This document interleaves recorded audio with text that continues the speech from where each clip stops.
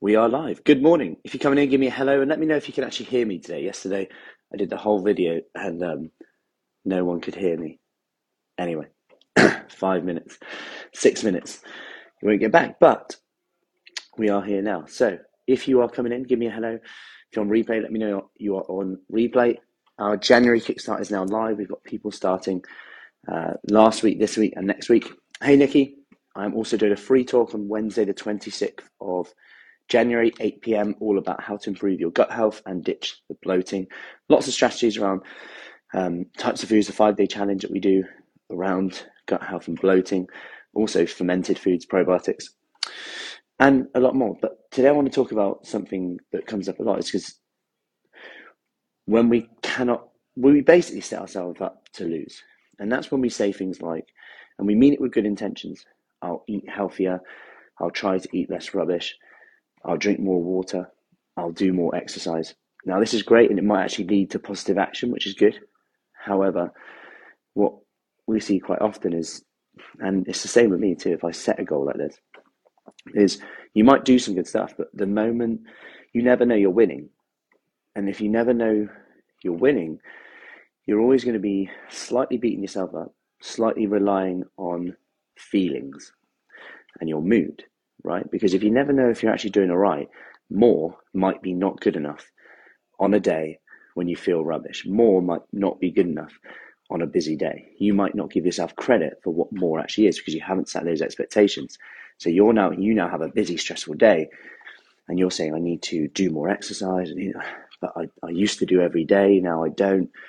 All of a sudden, you're beating yourself up. Yeah, actually, if you define what more is, well, I do half an hour on this day, 20 minutes on that day, 10 minutes on that day, because I know I'm going to be busy. Worst case, I do a 1 minute workout, just like we talked to today's in our Kickstart program as well.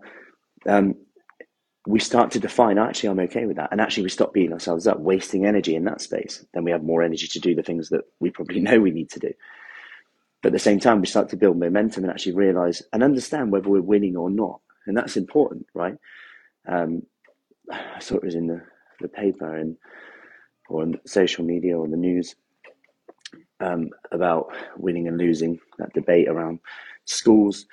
There was a game in America, I think it was, a football game, and the score was something like 92-4.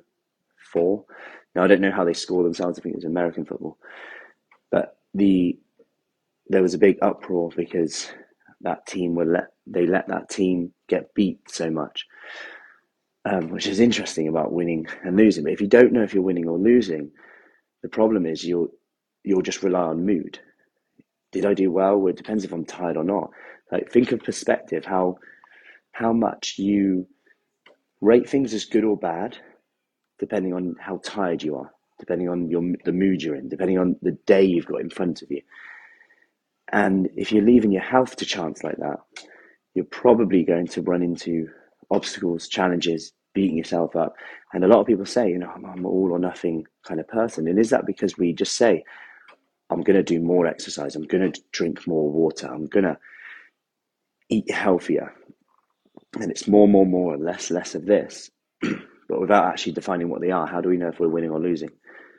Then we go around in a circle. We do have a great day, but then we never live up to that great day, when actually maybe we need to set our expectations in line with our lifestyle. And this doesn't have to be huge. There was a study recently out. It was a meta-analysis, which is basically a study of all studies. So it looks at good quality studies that are graded at a certain level, groups them all together so that you're not just cherry picking a study.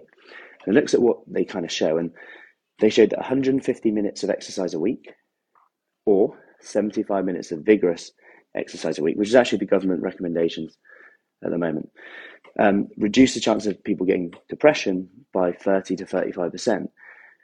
Obviously, depression is a complex thing, many variables, but they also controlled for trauma, nutrition, and other confounding variables, which is interesting. Even though it's not causation, we're trying to understand it better, of course, but it just shows that even small amounts at times, like, do add up. And I don't know anyone who doesn't feel a little bit better after doing exercise. And of course, there's a lot more that goes into that, because it's often the last thing you want to do. But going back to what I said about, if you just keep saying, more exercise, more water. I'm going to eat less rubbish.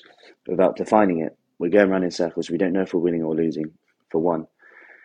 And two, what this stops us doing is seeing what's working and what's not. And the problem with that is we just keep throwing more. I need to do more, And actually, maybe there's a missing link in there in terms of our nutrition side of things, in terms of adding a small habit in at a time. So I hope that helps. Any questions, as always, just let me know. Remember, our Kickstart starts this week, next week, week after. If you do want more information on that, just comment or send me a message. And I'm doing a free talk on Wednesday, the 26th at 8 p.m. on gut health, how to ditch the bloating and essentially improve your gut health, where we're going over a few strategies in there. If you want more information on that, just comment below with gut health, and I'll see you soon. Take care.